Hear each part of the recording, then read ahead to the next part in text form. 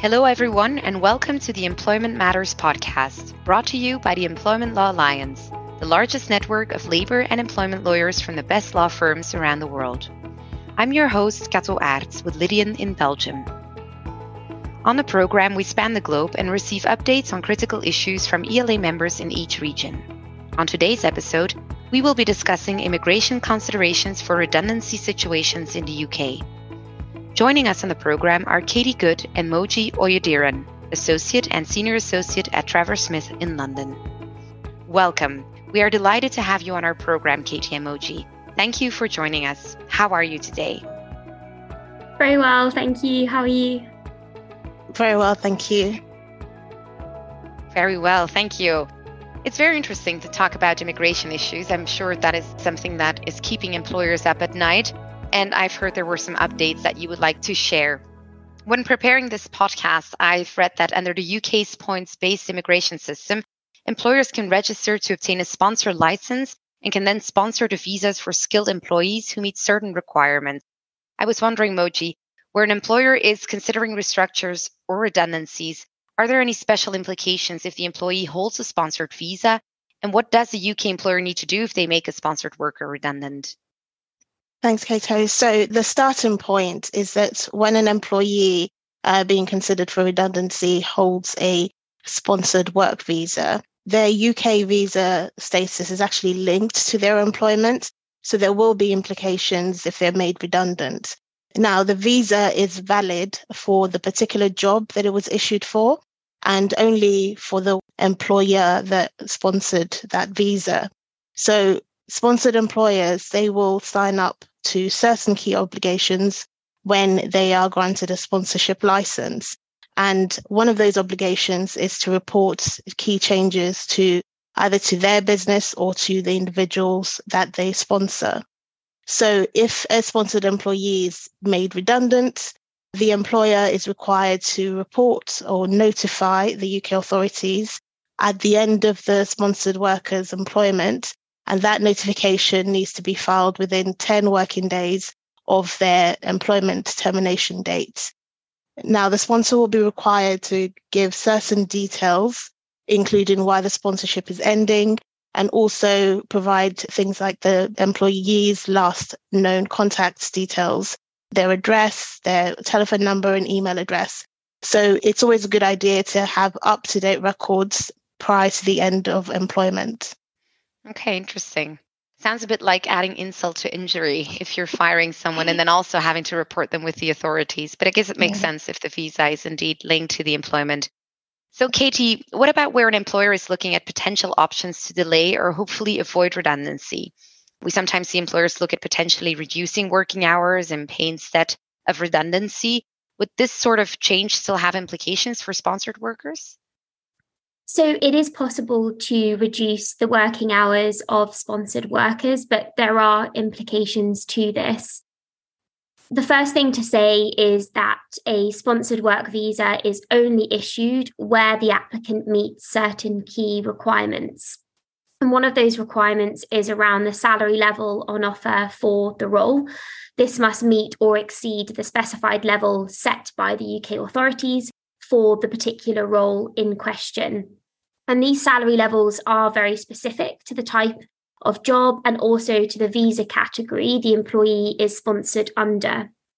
So at the point the sponsored visa is issued, the employer will have confirmed the salary level, and a sponsored employee must continue to meet the minimum salary threshold required for that particular job and also for the visa category. So just by way of an example, under the skilled worker visa category, the relevant minimum salary threshold would be 26,200, but a higher minimum level applies, for example, if they were taking up a software engineer role, and they would have to be paid £34,000 for a 37-hour working week. So it's important for an employer to ensure that they have correctly calculated the correct minimum level to ensure that the employee is not going to be paid below the relevant minimum rate, including any hourly rate applicable. And again, a sponsoring employee will also need to report the reduction in salary to the UK authorities as part of their obligations as a sponsor. And they have to do that within 10 working days of the date of the change. And that evidence must be retained on their records to prove they've submitted that notification. Okay, interesting. Now, staying with the redundancy alternatives, can a sponsored worker move to a different role with the same employer if their original role becomes redundant? Or would they just keep their visa and take up the new role? Yeah, this is a good question and often comes up. It may not be so straightforward, actually. As we've mentioned, a sponsored visa is linked to the specific job that it's been issued for and only for that particular sponsor employer. So if the employer wants to offer a suitable alternative employment instead of redundancy, the new role, and actually if the new role is similar and falls in the same job category as the employee's sponsored role, it's similar to the role they have their visa for, that employee can actually retain their existing visa. And what the employer needs to do is that they'll need to ensure that actually the new role they're looking at placing the employee in is a genuine vacancy and meets the requirements for the work visa category that the employee holds. Similarly to the other points we've mentioned, this sort of change will also need to be reported to the UK authorities, and that report will need to be filed within 10 working days of the new role coming into force. Now, if you're looking at placing an employee into a different role, so one that is different to the one the visa was issued for, and it's so different that actually it doesn't fall into the same job category, then what needs to happen is that the employee will need to apply for a new visa first in order to be approved to take up that new job. They can't just move across. This process will involve administrative step to actually file an application and also incur government filing fees. And importantly, the employee will need to wait to get the approval through before they can start their new job. So until the visa is issued, they can't move into the new role. And that's quite a key point. Sounds like timing is crucial. So the employer needs to make sure to notify within 10 working days, but then also needs to make sure to start prepping this in advance if they would have to require another visa for the different role.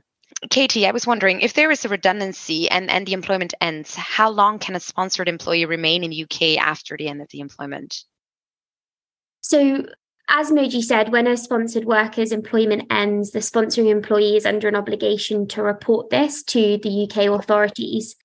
And generally, when this happens, if the sponsored worker only has less than 60 calendar days remaining on their existing visa, the UK authorities may decide not to take any action, but the sponsored worker must leave the UK or submit a valid immigration application prior to the expiry of their visa. But when the sponsored worker has more than 60 calendar days left before their visa expires, the UK authorities will normally reduce the length of the visa to 60 days.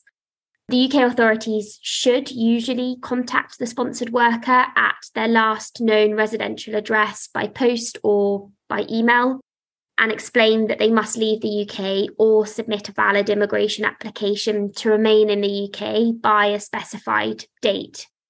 Now, what makes this slightly complicated is that the 60-day period is discretionary and is not guaranteed.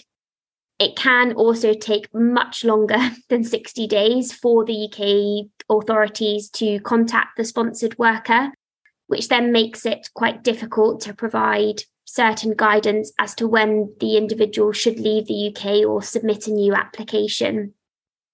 In this scenario, we would suggest that the sponsored worker plans as though they will be given 60 days from the date of their termination of their employment, and then obviously make a decision whether they want to leave the UK or make an application by that date. Well, following on from this last point, maybe directed to Moji, can someone travel then abroad after termination of their employment? I'm assuming that is not without risk for them being able to return to the UK, right? Exactly. And this is a point that often gets missed or individuals don't quite understand the implications of travel. So the key point is really that once an individual's employment ends, they shouldn't attempt to re-enter the UK using their sponsored work visa, because as we've mentioned, that visa is attached to the role that they now no longer hold. Further, they will actually be trying to enter the UK for a purpose that they no longer can do because their role has actually ended. So there is a real risk that they could be questioned at the border and they could be denied entry if it comes to light that obviously their role has ended, and their visa could be confiscated on the basis that they're attempting to come to the UK after, their job has ended. Now, the same applies to family members. So if somebody's spouse is also with them in the UK with a visa attached to their status, their visa would also have those implications following the end of the main applicant's employment. So it's really important to know that the 60-day period that Katie mentioned previously, it isn't actually for multiple entry and doesn't permit sort of travel back and forth once you've actually ended your employment. You stay and make plans to leave, or you make plans to make another application. And that's sort of the purpose of that duration, is to sort out your plans to either leave or apply for a further visa. Yeah, that makes sense. On a different topic then, Katie, can the UK employer continue to sponsor during a period of garden leave? So the guidance doesn't specifically refer to gardening leave, but it does refer to the end of a worker's contract of employment being the relevant point in the process to submit the departure notification that Moji previously mentioned. But those on gardening leave are typically still under a contract of employment, and so sponsorship can continue during this period. Now, importantly, sponsors therefore have obligations regarding monitoring and tracking their sponsored workers, which will still need to be fulfilled whilst an individual remains sponsored on gardening leave. Coming back, Moji, on one of the things you mentioned is already the accompanying dependents. What is the impact of redundancy on those people? Yes, where an individual, so with the UK visa system, you can have a spouse or children linked to a sponsored employee's visa. And I mentioned briefly earlier, it is linked to their work, the individual who is the sponsored employee. If their role ends and they're made redundant and the employer files a notification leading to that curtailment or cancellation of the visa, the visas of the dependents will also be cancelled because they're linked in the same way. So it is all sort of considerations need to be had for the fact that the visas for dependents are cancelled. So they also shouldn't travel. All the same sort of considerations around when they leave or whether main applicants will apply for a new visa also follows for the dependents. A lot of things to think about in case of redundancy. You mentioned the 60 days and basically the period to sort things out. And my next question is related to that, I guess. So can an individual apply for a new visa in the UK after they have been terminated? So yes, provided the visa or the cancellation period, that 60 days hasn't expired, the individual may be eligible to apply within the UK to switch to another visa category or change sponsor under the same category. But obviously they have to meet all of the eligibility and suitability requirements in order to apply. If the individual is not eligible to apply, for example, because they've left the UK and they've re-entered as a visitor, so they don't have their skilled worker permission, then the only option will be to apply from overseas. And does the process, so the new application needs to be completed within those 60 days, or can that take longer? No, so the most important point is that the new application must be submitted online in order for them to protect their current immigration status. Even if obviously they receive approval after that 60 days, that's fine as long as they've submitted it before. Okay, that seems fair.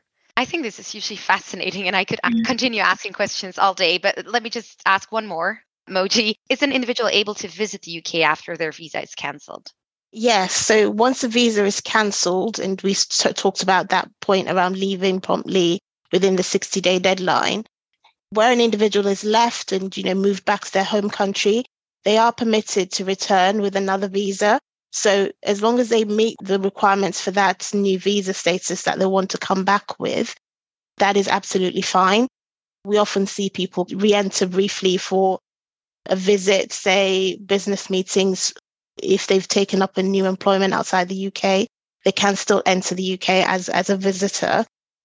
The risk that comes up when somebody starts sort of traveling back to the UK a very short period of time after they've left a UK employment is really that it needs to be clear that they're now entering as a visitor and no longer based in the UK. And we would normally say it's best to sort of carry some evidence to confirm that new purpose of their trip when they're just visiting. So things like, having a return flight, which wouldn't be necessary normally if you're here on a long-term visa.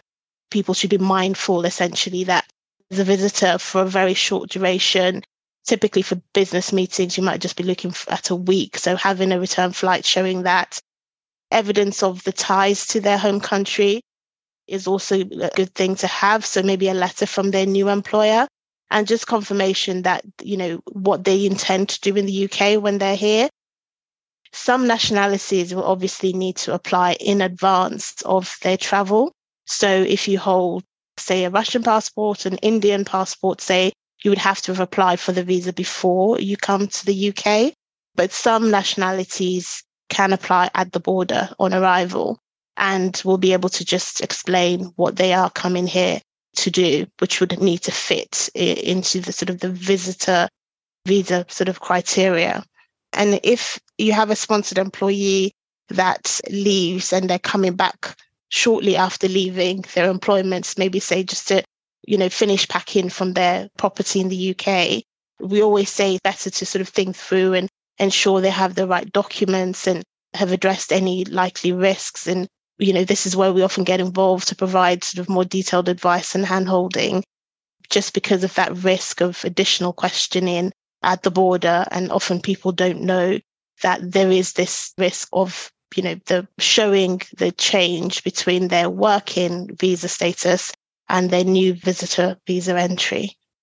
That's an interesting point because, of course, traveling back to the UK, even if it is for a short, touristic visit or a short city trip to London, speaking for myself here, they wouldn't ordinarily take all the papers with them. So yes, that's very helpful advice. Well, this is all the time that we have today. Katie and Moji, this has been a very interesting discussion. Thank you for your time. It was a pleasure speaking with you. Thank you very much. And thank you, listeners, for tuning in. If you would like to connect with Katie or Moji, please click on their bios in the description of this podcast. We also encourage you to reach out to any of our lawyers around the world by selecting Find a Lawyer on the ELA website at ela.law.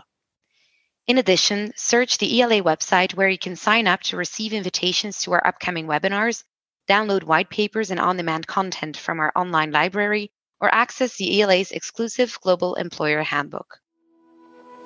You've been listening to Employment Matters, a podcast brought to you by the Employment Law Alliance, the world's largest network of labor and employment lawyers from the best law firms around the globe. I'm Kato Aerts. Thanks for listening.